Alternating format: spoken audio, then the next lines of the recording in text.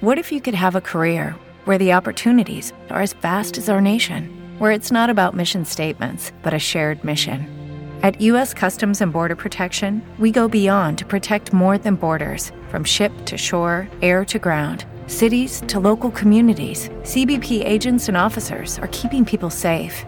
Join U.S. Customs and Border Protection and go beyond for something far greater than yourself. Learn more at cbp.gov/careers. Both the boys and the girls were defining female satisfaction completely incorrectly. And the girls were doing it too, because they were going back and saying, oh, I had an orgasm, or, whatever. They were going back and saying he lasted, however long, and he had a big dick, that's not going to work. But also that it was really clear in the girl book that hookup culture was not serving girls very well for the most part. I mean, there were things that they liked about it, but mostly it was teaching them what they didn't want. And they had a lot of anger and a lot of betrayal about that. But what was interesting about the boys was that it wasn't serving them very well either. And they didn't speak in terms of anger and betrayal so much, but they did speak in terms of disconnection.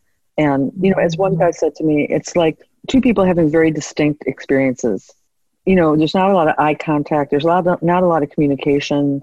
It's like you're acting vulnerable without being vulnerable with somebody that you don't know or care about very much. And he said that's, just kind of odd and not really very fun. Therapist Uncensored brings you decades of experience with interpersonal psychotherapy, relational neuroscience, modern attachment, and anything else they think will be helpful in healing humans. Now, here are your co-hosts, Dr. Ann Kelley and Sue Marriott.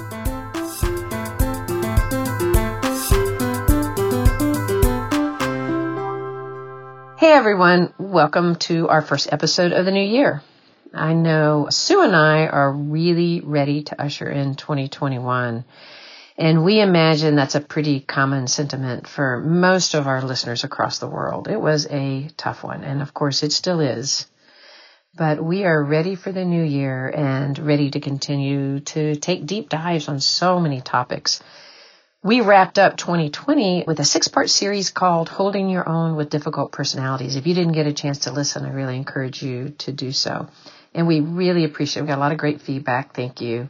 And I want to do a big shout out to our Patreons, because without our Patreons and all of their support, that series wouldn't have happened. So a big thank you. So, all right, now let's jump into today's episode. Our guest today is Peggy Orenstein. So Peggy is a really prolific author who has almost exclusively focused on girls and women throughout her career. And in one of her latest books, she interviewed girls and young women about their experience of developing sexuality and sex. And as she was traveling about discussing this book, inevitably, she was asked, but what about boys? And she realized she only had half the conversation. So she decided she needed to dive in and get their perspective. And as you will hear, she was really reticent about doing so and about interviewing boys because she anticipated, as we might all, that they wouldn't want to talk, or it would be really difficult to get them to talk, especially to a middle-aged woman. However, she was actually blown away by how much the boys really wanted to talk and discovered how rarely they felt they were encouraged to talk in their own lives. Many of them could recount conversations about consent and no means no, and about not taking advantage of girls. Important things, of course, but little had the opportunity to talk about what other things also deeply matter to them. So after interviewing over 100 boys and many experts, in today's episode, Peggy brings to us the behind the scenes with these boys and what she learned. Everything from the so-called locker room talk, their thoughts about pornography and consent, their experience of hookup culture, and other insights about young male sexuality. So after this episode, don't be surprised if you really want to talk both your sons and your daughters into reading these books. I know I did. So let's jump in today with our interview with Peggy Orenstein. All right. Welcome, Peggy. Thank you so much for joining us on our show, Therapists Uncensored. It's such an honor to have you. Well, I'm pleased to be here. So I'm curious, so you have done first quite a bit of interviewing research on girls, and then most recently on boys. And your recent book, Boys and Sex, has proven to be a conversation starter and extremely enlightening. What group of boys did you use in this book? for the book, as with the girl book, I spoke with kids who were either in college or college bound. So that was the sort of demographic that I was looking at. Beyond that, it's a pretty broad range. There are different ethnicities, there are different sexual orientations. They come from all over the country, from big cities, from small towns. And I talked to over 100 guys, and then, of course, delved deep into the research on boys and sex and love and masculinity and gender dynamics to sort of undergird all of that. And those guys were a really important bunch for me, in part because they did parallel the girls, but also what I tended to notice when I spoke to boys was that the more elite the boys' communities that I spoke in, the more they tended to disengage from ideas about sexual misconduct or bad behavior or other kinds of ideas that about masculinity, and to think that that was about other boys, that was about public school boys, that was about state school boys. And it was kind of an interesting dynamic to see how deep that sort of denial went in that community. So it almost as if they were maybe talking about it from an ethical standpoint at a distance, like boys over there rather than themselves? It was more like they believed that their superior SAT scores precluded certain kinds of behaviors rather than just better insulating them from the consequences of those behaviors. So even things like, I was talking to some guys at an elite college in California, and I was hanging out at a freshman pregame party, as one does in middle age, and that's not awkward. And I just wanted to get a kind of a scene for this chapter I was writing on hookups and sort of see what that vibe kind of was like among kids. But these guys that were there thought that if I was writing on hookup culture, I must be interested in writing about assault. So they said, well, of course, it's not guys like us who do that. It's those boys at the state schools. Because Brock Turner went to Stanford, and their response was, well, yeah, but he wasn't there on merit. He was an athlete. Oh my gosh. Yeah. So it was interesting to sort of talk up the chain of college kids into those sort of more elite spaces to see how the guys were thinking about those issues. And what do you attribute that to, the difference? I don't know that I can say fully, but I think in general that young men want to deflect and deny. The book isn't just about misconduct or misbehavior, but I think that they do tend to deflect and deny that among their peers, which is sort of natural. I mean, I talked to another guy, and this story actually didn't make it into the book because it sort of didn't play out, but I talked to a boy who told me that, it wasn't his frat where that stuff happened. And I said, okay, interesting. And we talked about that. And then a few weeks later, I talked to him again, and he said, you'll never guess what happened. Right after I spoke with you, we had a party, and one of our brothers hit a girl on the dance floor, got angry with her and just hit her. So they disaffiliated him. And then a couple of weeks later, it happened again with another guy. So then they were pretty upset. And then the sorority that they were often paired with, and they were what is called a sort of higher tier fraternity and sorority, the officers of the sorority came to them and read them a letter that contained all the issues that the girls had faced with the guys in that frat. And he was nearly in tears, he said, when he heard that, because he said, you just don't know. You just think that, that some guys are maybe not the greatest towards women, but you don't really know what that means until somebody sits down and reads you a list of it. And he actually, to his credit, was trying to bring in programming, not only on assault prevention, but on positive sexual interaction into his fraternity and really try to change the culture there. And I was hoping to follow him as he did that. And the reason that he didn't end up in the book was that he was very excited about that, but his fraternity brothers just sort of said, no. That didn't get played out, unfortunately. Do you think he saw himself in any of the things that he was hearing from the women, from the sorority, like maybe recognizing? No. I don't know. He didn't say that, but I do know that he was a guy who had more education around those issues than a lot of the guys that I spoke with. And so he had the resources. He went back to a high school teacher and asked for resources, and he did some things to bring programming in. And, I did talk to him again a couple of years after that, and he had tried to bring programming in, and he had had some success, but he had sort of drifted from frat life by then, and he wasn't so sure that had continued. And I went out with him and a friend while we were talking about this, and just listening to them sort of work that out between themselves and sort of wrestle with what that meant was really interesting, because we tend to, and this was definitely a big issue in Boys and Sex, we tend to talk about issues of misconduct, or guys tend to, as if only monsters assault. Right. And anyone who assaults then must be a monster.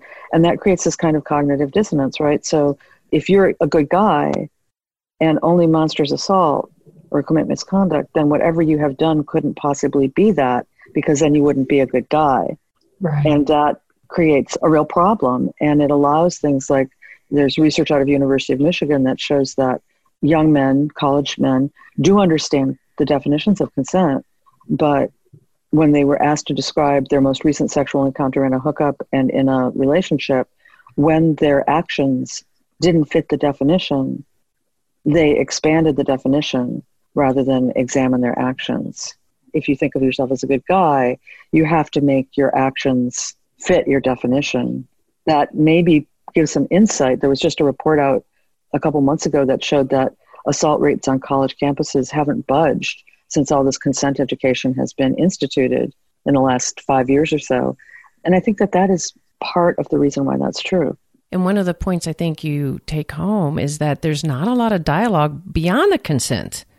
Exactly. And I didn't really mean in this interview to launch right in there, because usually I wait because I don't want it to be only about that.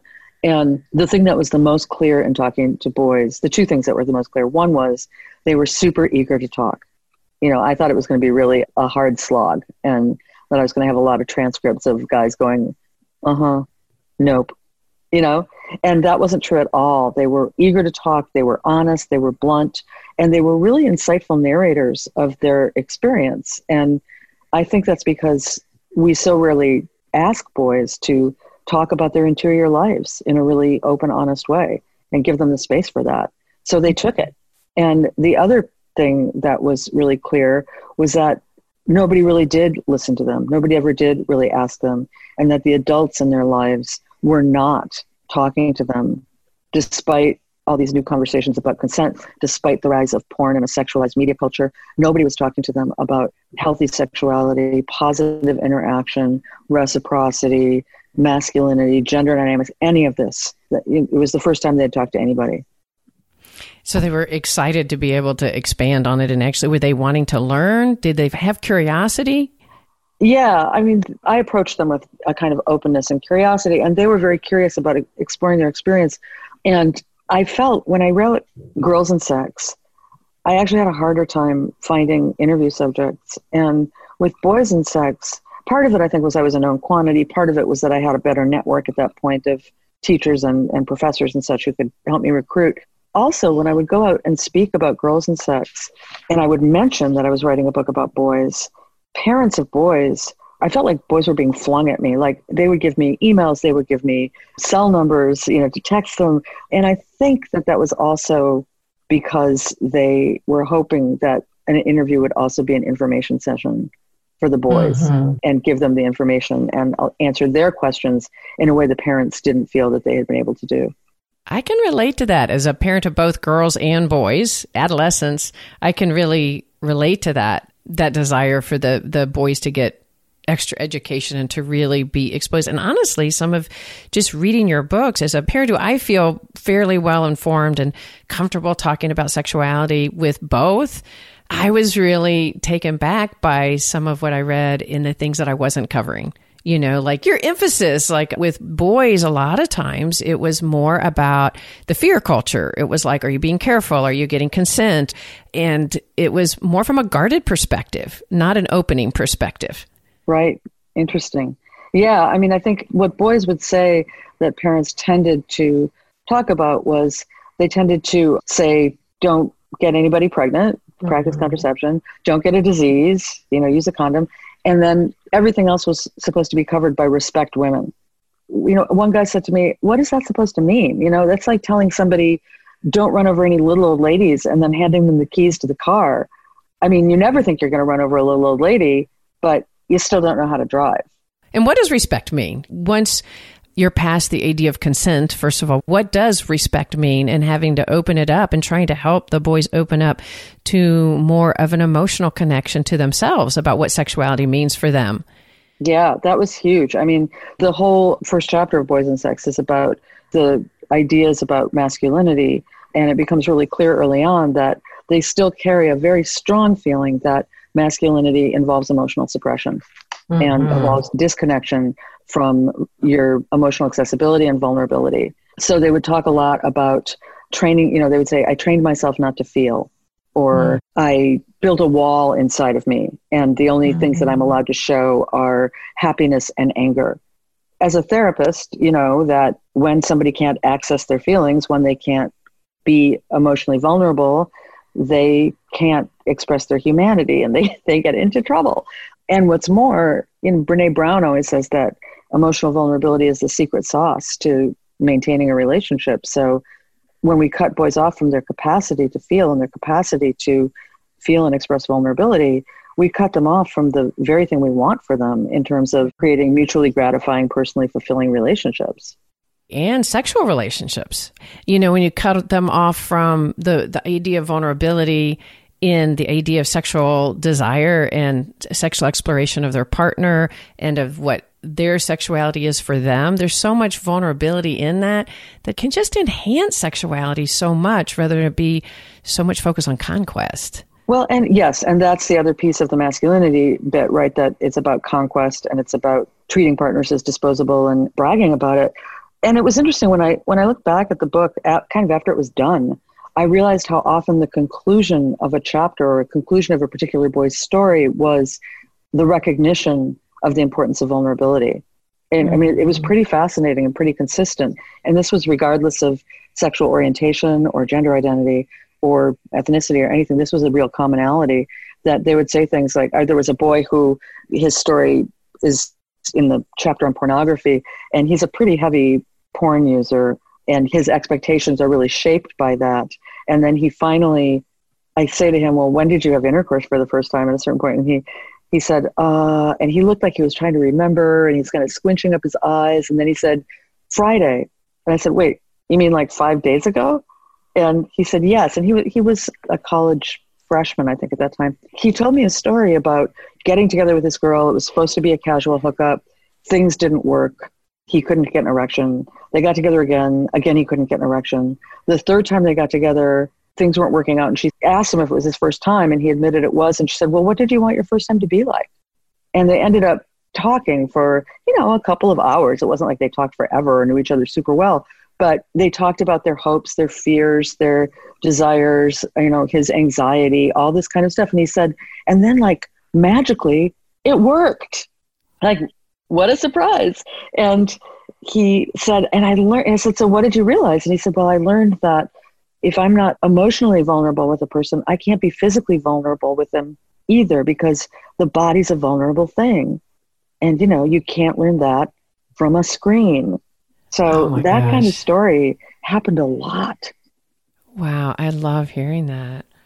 It seems like the process of talking with you, and you're talking about the excitement, they got to unfold and unfold and unfold more and discover so much about themselves in the process. Just so highlights the importance of having these dialogues over a period of time so that they get to unfold it for themselves and get in touch with it. Yeah, exactly. I mean, we'd say all the time, I never said anything like this before. I've never had a conversation like this before. It was cathartic. It was therapeutic, all of that. And even things within, the reporting itself. There's one scene where I'm talking to a guy on Skype who had described himself at one point as a feminist fuckboy, which meant that he was very conscious of consent and egalitarian, but also treated his partners kind of as disposable and was not above taking advantage of the skewed gender ratio on campus that advantaged guys and allowed them to call the shots of the sexual culture. And he was kind of reckoning with that, and we were talking about it. And this was, we'd been talking for about a year at this point, and another boy texted in just by chance, and he was looking at colleges where he'd been admitted. He was a senior, and he was texting me and saying, WTF with hookup culture. It's like an orgy down here. Am I supposed to just go to Bone Town and forget about the emotional connection? Or am I supposed to worry about that later? I don't know what to do. And he was somebody who really did prize and value connection. So I read that text to the boy I was interviewing on Skype and said, what's your advice? And they had this conversation through me about, being your authentic self and the reality versus the myth of hookup culture and all this stuff. And then the boy texted me, thank you so much. That was just what I needed to hear, and sent me a little heart emoji. And I thought, wow, they're strangers. I'm a stranger really to them. But what would it mean if boys could have those honest conversations for real with the guys in their lives or the adults in their lives? How would that change and shape the way that they went forward? Oh, yeah. I love that story. Did they end up actually talking together? It was mainly through text through you? It was through me. They never spoke. But I know, because I stay in touch with the boy who texted, the younger boy, that conversation meant a lot to him. And that when he did decide to go to college and went off to college, that it was something that helped him retain his own beliefs and desires and integrity as he went into the social life there. I could see how easy it would have been for him to have that conversation with a bunch of his peers and having him, receive all sorts of looks like he was crazy and what are you thinking and why wouldn't you go for it? And kind of like this sort of conquest approach where he would feel pressure and not even maybe tune in and that he was able to tune into his anxiety about it and like, what's the thing to do here? I love that. Yeah, it was pretty great. It was an amazing experience. Sounds like it. From all your research, what are some of maybe the primary things that you feel like you could summarize that you learned from talking to all these boys? Like maybe just a few kind of parents out there listening. What are the boys saying? What did you learn? Well, we talked about things like hookup culture and where they stood in that. We talked a lot about those issues around locker room culture. That was a big issue. And that's been a big issue in the public realm. And the guys that I was talking with, I think what was really interesting about talking to them at this moment in history was that they were living in a new time. And they weren't just these blank slates. They were wrestling with what it meant to live in this new time. So one of the areas was where locker room culture was concerned. What do guys do? They say they bang, they hammer, they pound, they nail, they pipe that, they tap that. It sounds like they went to a construction site. Yeah. But it's this kind of weaponized language that is about asserting heterosexuality and bonding as heterosexual men through the control of women's bodies. And there were guys that I talked to who could see that and weren't happy about it, but standing up to that, how do they stand up to that? So one of the guys said he and a friend tried to say something when an older boy said something despicable about some girl, and they got shut down. And the next time he didn't say anything, and his friend did. And he said the more he watched as his friend stepped up and he stepped back, the more this other boy, the other guys didn't seem to like him anymore. And they stopped listening to him, and he lost his social capital.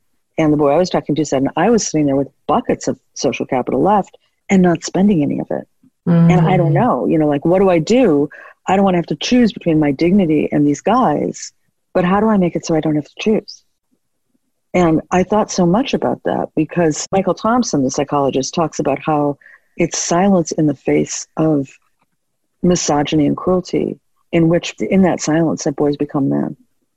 And so thinking about not only what they said, but what they didn't say, what they couldn't say, what they wouldn't say, was so very important. And that's one of the things that as I've been out on the road, young men will ask me about, I had a Division I athlete come up to me and say, I'm not happy about that locker room talk. How do I intervene? What do I say?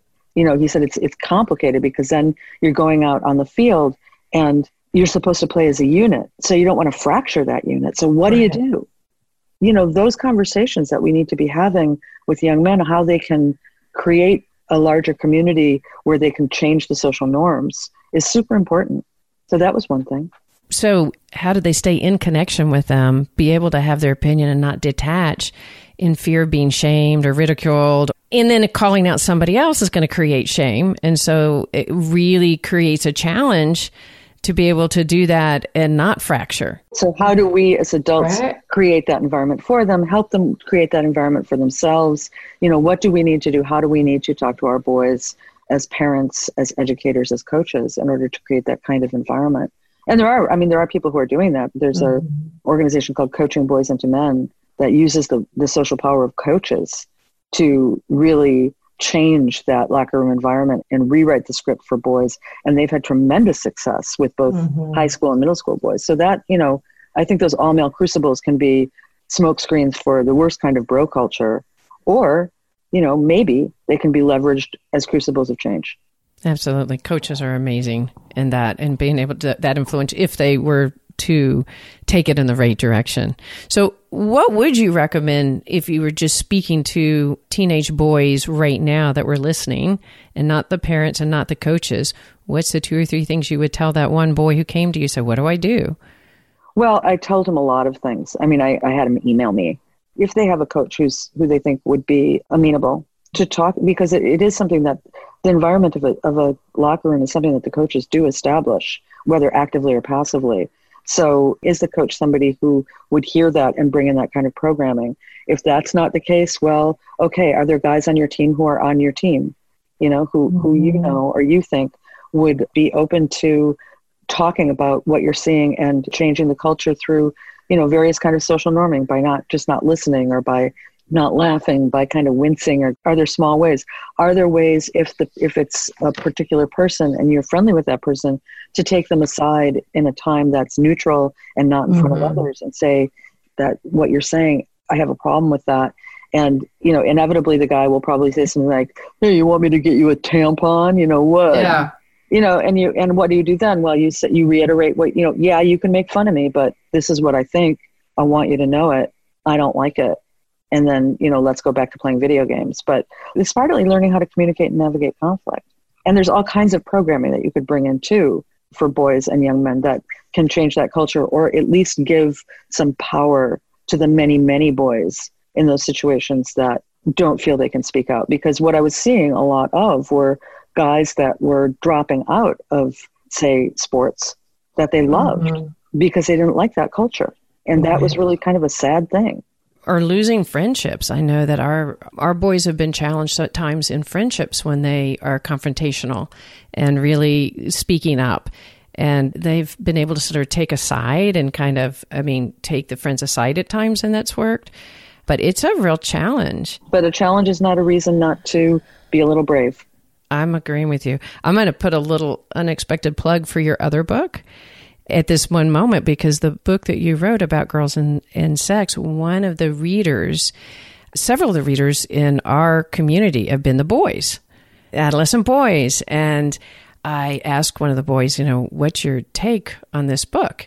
And I was going to read you his response. I'm going to read it right here because it's really related. He says, when I first read this book, and this is the book on girls, I was a freshman in high school, and though I call myself a feminist, like most boys at that age, I was pretty ignorant to how bad things were for girls, especially women, not just in terms of the world of sex, but also in general. This book is really what got me to care about and be active.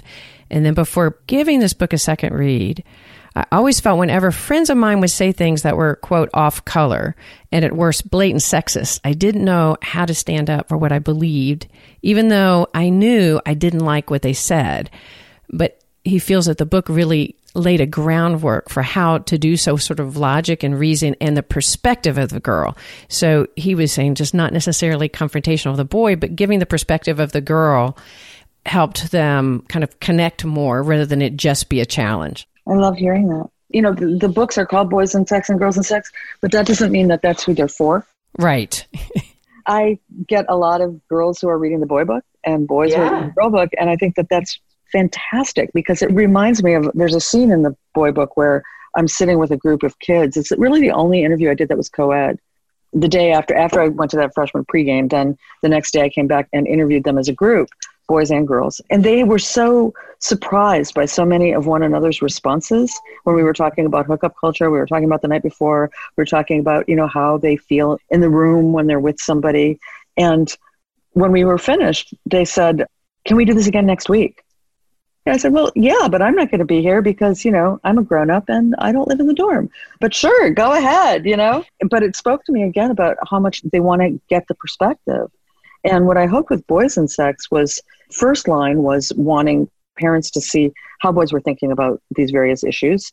And then beyond that, I wanted boys themselves to feel seen and feel like their voices were surfaced and reflected so that they could read that and think about maybe, getting beyond the guy talk and deepening their dialogue with other guys, or at least deepening their perspective in their own heads and hearts. Thirdly, I thought, hey, if I was a girl, a heterosexual girl particularly, I would have loved to have been able to read a book like this and better understand what was going on in the heads of the guys that I was encountering. It would be so useful to just say, oh, that's happening. That's because of this bit of socialization. And, you can either confront it or decide to ignore it or whatever, but at least you can understand it. Well, understand it and realize it, not take it at face value, not taking the assumptions that girls or even women can make about what the desire is for the boys and men. Right. Or even their attitude towards you. There was one piece of the book that I found. Each book has a chapter about hookup culture. I mean, a hookup is a casual interaction. You don't know what it means. It could mean kissing. It could mean groping. It could mean oral sex. Could mean, you don't know what it is. But a hookup culture is the idea that casual sex is supposed to proceed rather than derive from emotional intimacy, and that it's the normalized path into a relationship, even though most hookups don't lead to relationships. And that's on 90% of college campuses, kids say that they're in a hookup culture. So there was discussion in both books of what that is. And one of the things that was really clear in the girl book was that guys were not very concerned about female orgasm in hookups. The orgasm gap is enormous. If it happens, it's not a bad thing, but it's not the reason people are there. So you're saying that girls had this perspective, or that was the outcome, that in their hookup culture? That was happening. That was for sure. And guys would say, like, in a hookup, I don't really care. I know it sounds bad, but I don't really care. And the orgasm gap in a hookup is, I can't remember the exact number now, but it's gigantic. In a relationship, it's smaller. And some of that is about familiarity. Some of it is about practice. Some of it is about trust. But some of it is also that it's an unconscious way that guys signal the value of their partner. That when they, don't care about orgasm, when they don't care or won't do the activities that would produce it, they're signaling how they feel in that moment. So there's that. But what was interesting to me, so I knew all that from the girl book. But what was interesting in going to the boy book was their misconceptions about female pleasure and satisfaction were so extreme, and they did care about female satisfaction in a hookup. They just didn't define it through orgasm or even really physical pleasure. How they defined it was in relationship to their stamina in intercourse and, to a lesser extent, penis size. And that's because in a hookup, how good can the sex be if you're drunk and you don't know each other very well, But it's all about the invisible audience. It's all about the story that you're going to be telling your friends when you leave that room. And so as part of that story, boys worried about what girls were going to say to their friends about them in this regard. So one guy said to me that he got in the habit of looking at the clock during a hookup before intercourse started so that he could see how long he lasted and make sure it was sufficient. And he said, it isn't really even about the girl's pleasure. It's about your own ego and knowing that when she goes back to her friends, she won't say she was disappointed in your performance and that you'll be okay with that. And he said, it turns sex into a task. He said, one that I enjoyed to a certain extent, but I wasn't really in the moment. And I just thought it was so fascinating because, first of all, and that means everybody, both the boys and the girls, were defining female satisfaction completely incorrectly. And the girls were doing it too, because they were going back and saying, oh, I had an orgasm or, whatever. They were going back and saying he lasted, however long and he had a big dick, that's not going to work. But also that it was really clear in the girl book that hookup culture was not serving girls very well for the most part. I mean, there were things that they liked about it, but mostly it was teaching them what they didn't want. And they had a lot of anger and a lot of betrayal about that. But what was interesting about the boys was that it wasn't serving them very well either. And they didn't speak in terms of anger and betrayal so much, but they did speak in terms of disconnection. And, as one guy said to me, it's like two people having very distinct experiences. There's not a lot of eye contact. There's not a lot of communication. It's like you're acting vulnerable without being vulnerable. with somebody that you don't know or care about very much. And he said that's, just kind of odd and not really very fun. When you say that their interest, it reminds me just how boys are culturized just in general about their identity being so outwardly dependent on achievement and somebody else's response to them, and how that promotes a disconnection even from sexual satisfaction. So maybe they had an amazing orgasm, maybe they didn't, but their distraction of somebody else's perspective of their achievement, of their physical prowess, like of judgment, and how much they're influenced by other people's judgment, which keeps them from being inside themselves. And for girls too, the hookup culture is a competitive culture. Guys are competing with guys, girls are competing with girls, and it's about hotness, and it's about, who you can say you hooked up with, and it's all about the story. But it's a kind of adversarial competitive culture that, again, the guys, it's not that all men are this way, but the values that it is working with are the values that we tend to ascribe to men more, of disconnection, of competition, of sexist status seeking and conquest. So that could mask for guys how it wasn't serving them and their own confusion about why it wasn't serving them. Right. Thinking about also like what you've been talking about how to educate boys about this, and how we so often then still come to them when we're educating them about how to respect women. It's still sort of how to act on the other to be perceived. It's not necessarily about how to get inside themselves and what sexuality can mean. And I love one of the quotes that you said, I don't have it in front of me, you were talking about the hookup culture and just in general, how it's an avoidance, the hookup culture being centered right now, or maybe an outcome of this day and age. It seems like the idea of being awkward, of having an awkwardness, and that the hookup culture just bypasses that. Right. What I always think about, what kids would talk about was that you don't want to catch feelings. Like, you don't catch chlamydia, you don't catch gonorrhea, you don't catch feelings. And so to avoid catching chlamydia or gonorrhea, you put on a condom, right? To avoid catching feelings, you put on your emotional condom. And that emotional condom is made of alcohol. So alcohol is not just the lubricant of hookup culture. Hookup culture is dependent upon it. And there's a great book by Lisa Wade, who's a sociologist at Occidental, called American Hookup, where she says it creates the compulsory carelessness necessary for a hookup. And I love that. And when we talk about alcohol, we've focused a lot on girls and the danger to girls of drinking, and how, drink for drink, they get drunker than boys, and because our bodies metabolize alcohol differently, and that it impairs their judgment and puts them at risk. But, we talk a lot less about the impact of alcohol on boys' behavior and how it reduces their ability to hear no. It reduces their ability to hear a partner's hesitation or notice a partner's hesitation.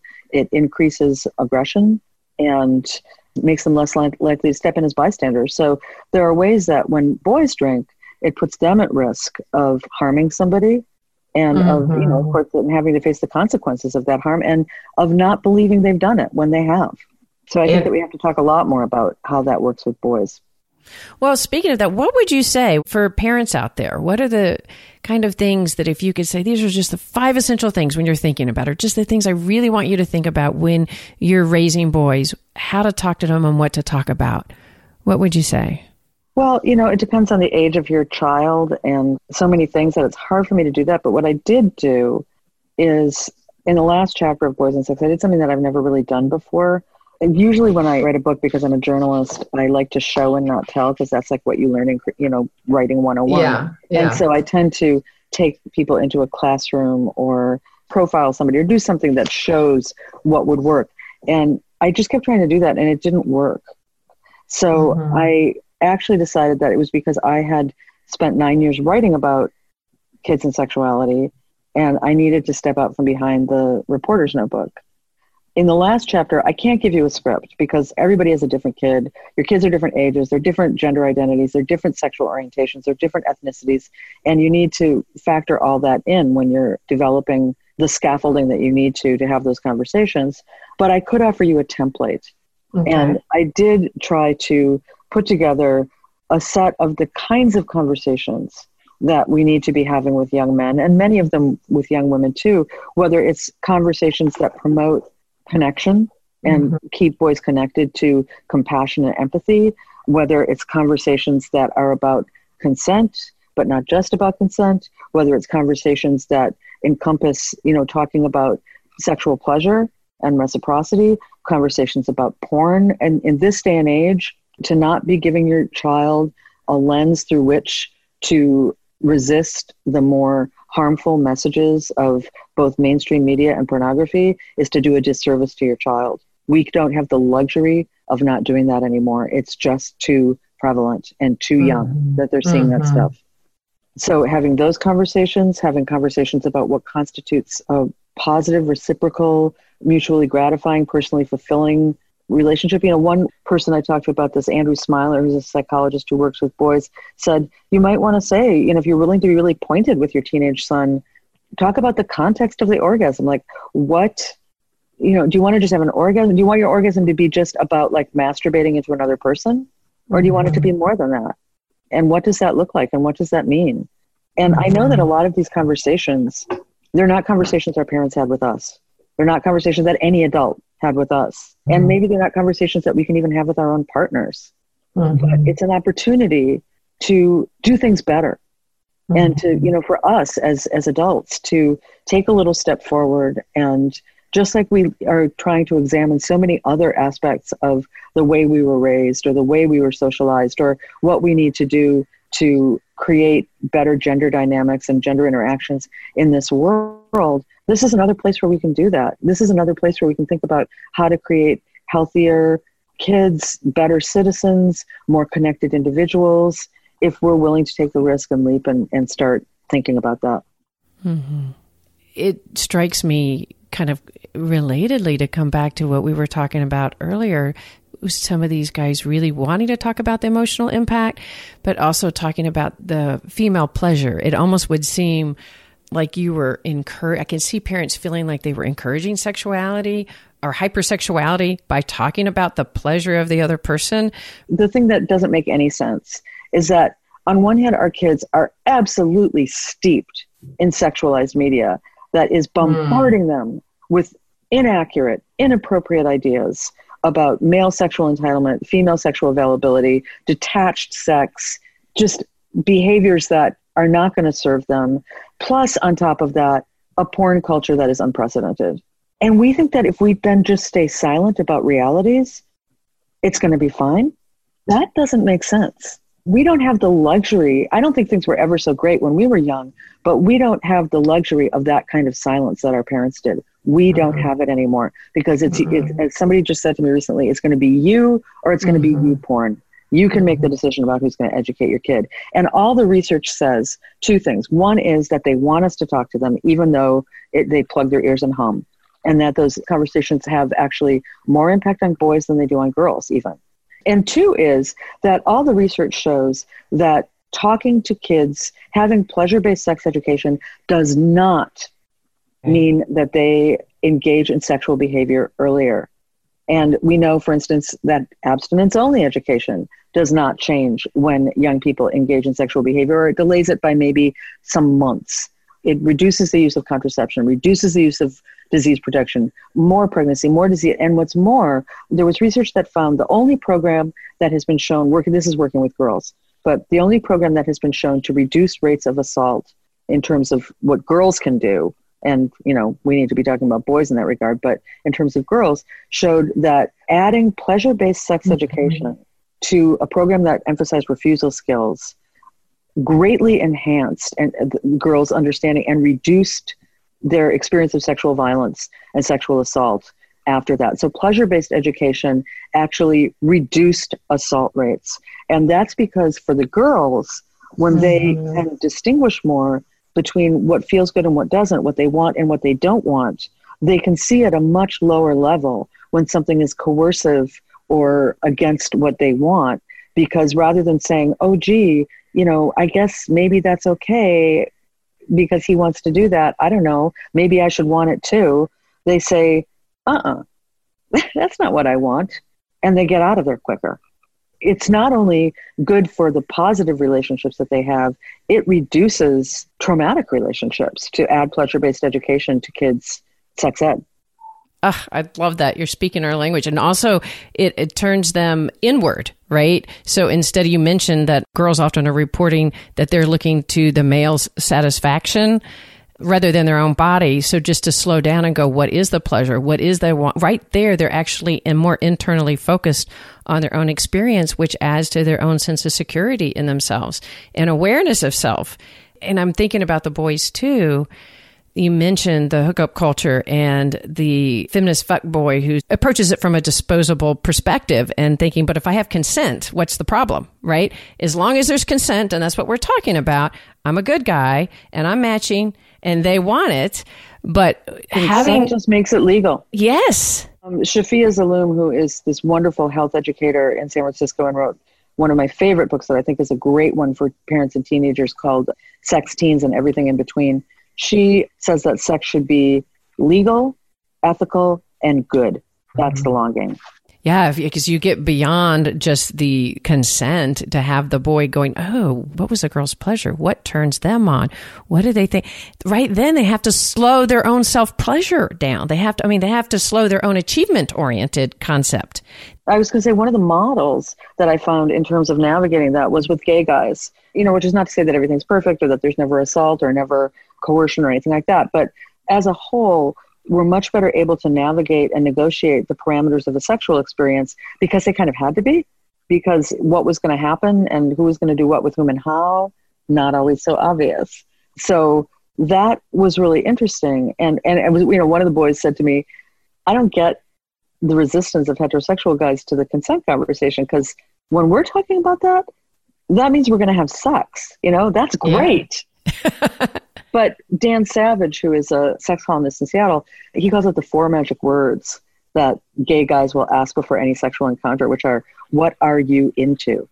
Mm-hmm. And that is exactly the kind of open-ended question that allows you to build a sexual experience that would be, collaborative and mutual and reciprocal and good for everybody involved, rather than we so often think of consent in a heterosexual context as being a series of pre-prescribed questions that, a guy is asking a girl and she's saying yes or no to. And that's really not it.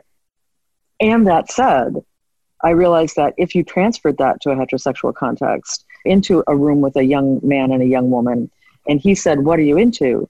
She might very well say, I have no idea.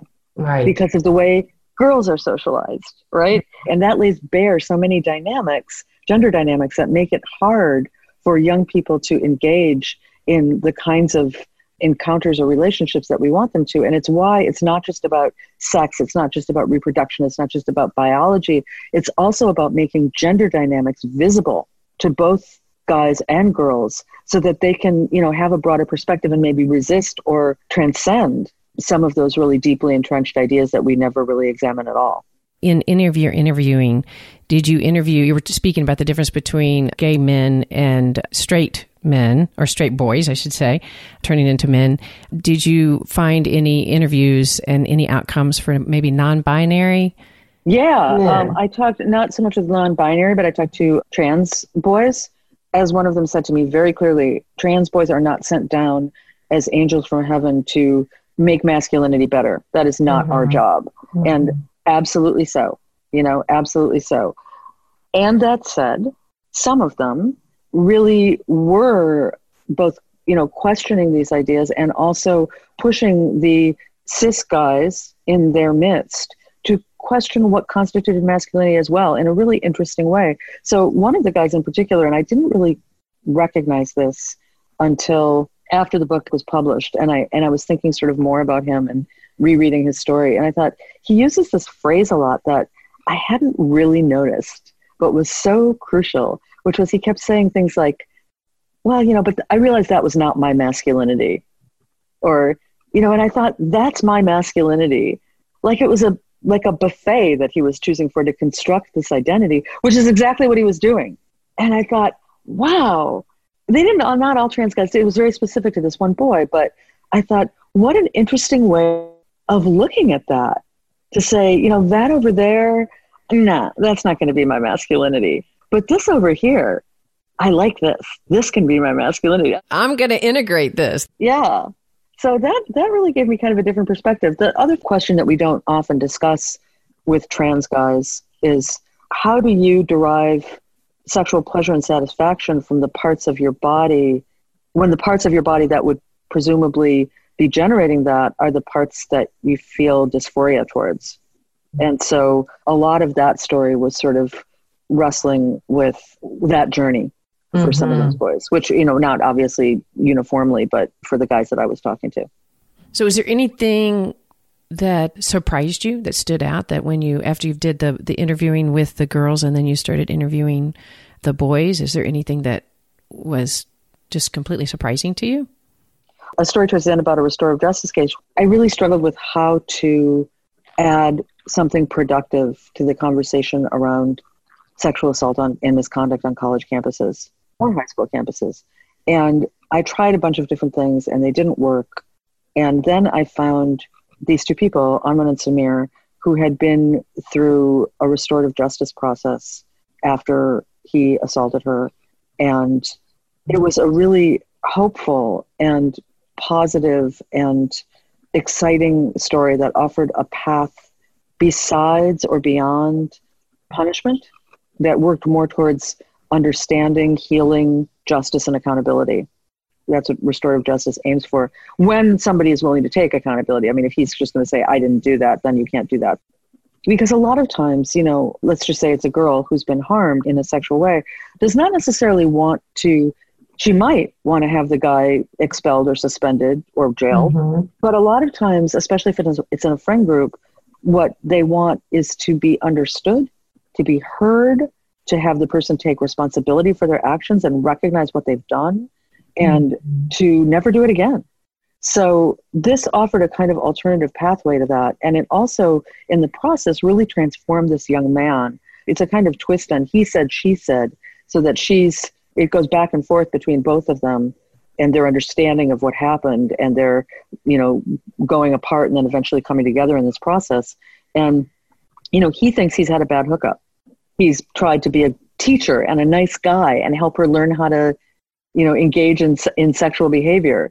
She says he held her head down and wouldn't let her get up and forced her to have oral sex with him. She was assaulted. And so it's the process through which she decides what she wants to do about that, but also he is coming to terms with first not thinking he did anything, then recognizing that he had, then falling apart because what does that make him as a human being, then trying to pick himself back up and thinking about what it would truly mean to take personal accountability for that.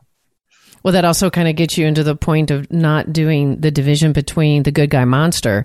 If you think only monsters do that, you stay in a defense. If you go, I'm a good guy that really messed up and I'm going to have some insight into this, it's going to be much easier for him to engage in the restorative aspects of it instead of just defend, and kind of integrate it that people are going to make mistakes and read things wrong, especially if alcohol, like you mentioned before, is involved. Right. And this is another set of gender dynamics that needs to be made visible for boys, is their tendency to, we talk about miscommunication, but I always want to be careful with that term because, that almost indicates that if somebody just communicated better, the other person wouldn't have done what they did. And I don't think that's true. And I think what we do have is a problem with false assumption. And the way that guys are socialized encourages them to believe that they control the narrative. And it encourages them to put their pleasure before a woman's feelings. And again, to see whatever they did as not possibly being assault because they're a good guy and good guys don't assault. And to, on a kind of more mundane level, young men tend to, or not just young men, men tend to see, especially when drunk, any act of friendliness on the part of a woman as indicating that she wants to have sex with him. They tend to see consent to one act, like kissing or even oral sex, as consent to intercourse. They tend to see the place where you have sex. So there's a disparity between college guys who believe that if somebody asks you back to their room, that they are consenting to intercourse, and girls who believe that. There's like a 25% disparity. And in that disparity, assault can happen because people are making assumptions that they shouldn't be making. And in all of the kind of Me Too allegations because of that, I thought one of the really interesting ones to me was the Aziz Ansari story, which I think was irresponsibly reported, that he didn't do anything that was illegal, but what he did was so ordinary, and it laid bare the most ordinary kinds of power dynamics between women and men, where she just keeps staying and trying to make it okay for her and trying to be pleasing. And he keeps, he's just like a good guy who's overeager and sees a woman's limits as a challenge that he's supposed to overcome, and that he gets to control that narrative, that he's seeing her behavior filtered through the lens of his own desires. I love the education that you're doing, because it's a topic, it's opening a dialogue that needs to be busted open. I mean, I know the Me Too movement has been there, but the topic of really talking about desire and pleasure and affirmative consent, not just consent, but not no means no, but you need an affirmative, yes, I want this and this is what I want. That it's not just given at the beginning, but that it's checked into, and it's about going, yeah. Yes. And how do you do that? How do we talk to it? Because we didn't learn that either. No. Really thinking about, what that looks like and what that means and what that sounds like. Even if, it can be just a really little thing. It can be, you good? How's this going? You okay? Even anything, just some kind of, check-in. It doesn't have to be like, a document that you're signing. And that's the lie of that whole argument, that's the case. And that's why I think, again, that the gay guys are a really great model of that, because they do show how it can be done in a way that is real and authentic. Well, and also seeking out the education. I'm just going to add that it's just checking. It's also seeking out the education of what is going on for women or girls and what is going on for boys, that you don't get to just say, but she said, but she did, but understanding what connection between two humans are about, and that she could have fears or feel pressured or be scared to be the girl that doesn't.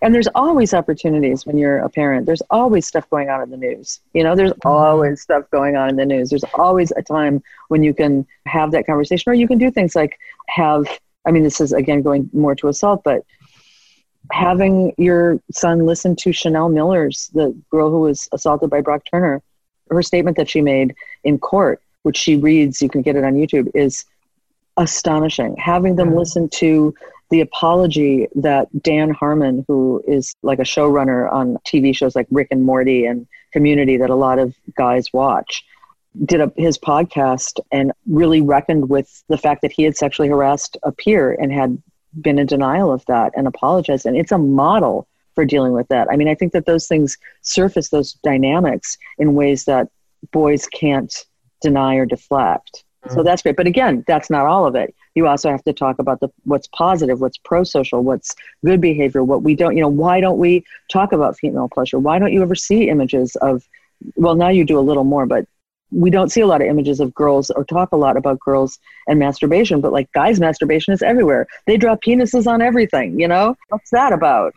Just having those kinds of conversations, whether it's you having them or whether it's your cool aunt or your cool uncle or your gay best friend or whoever is doing it, somebody needs to be having these conversations with boys. I agree. Thank you so much. I could talk to you all night, but I really appreciate you taking the time to be on. Thank you. I appreciate that. And this is really great. Thank you. You take care. All right. Thank you so much for listening. I hope you enjoyed this episode as much as I did. Like I said, I could continue to talk to Peggy for a long time and dive into so many more perspectives.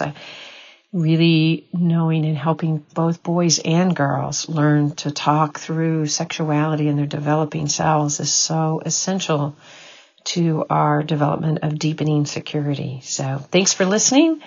If you found this episode interesting, please pass it on, rate and review us. And if you have the opportunity to become a Patreon member and help support our show, Sue and I continue to want to try to do the show as long as possible, ad-free. We would really appreciate it. You just go to patreon.com and Therapist Uncensored. All right. Thanks so much for listening, and we'll see you around the bend.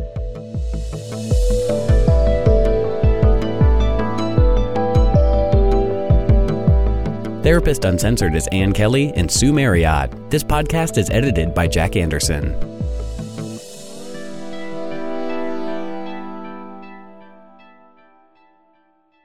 Hey guys, it is Ryan. I'm not sure if you know this about me, but I'm a bit of a fun fanatic when I can. I like to work, but I like fun too. It's a thing. And now the truth is out there. I can tell you about my favorite place to have fun. Chumba Casino. They have hundreds of social casino style games to choose from with new games released each week. You can play for free anytime, anywhere. And each day brings a new chance to collect daily bonuses. So join me in the fun. Sign up now at ChumbaCasino.com. No purchase necessary. VGW Group. Void where prohibited by law. See terms and conditions. 18+.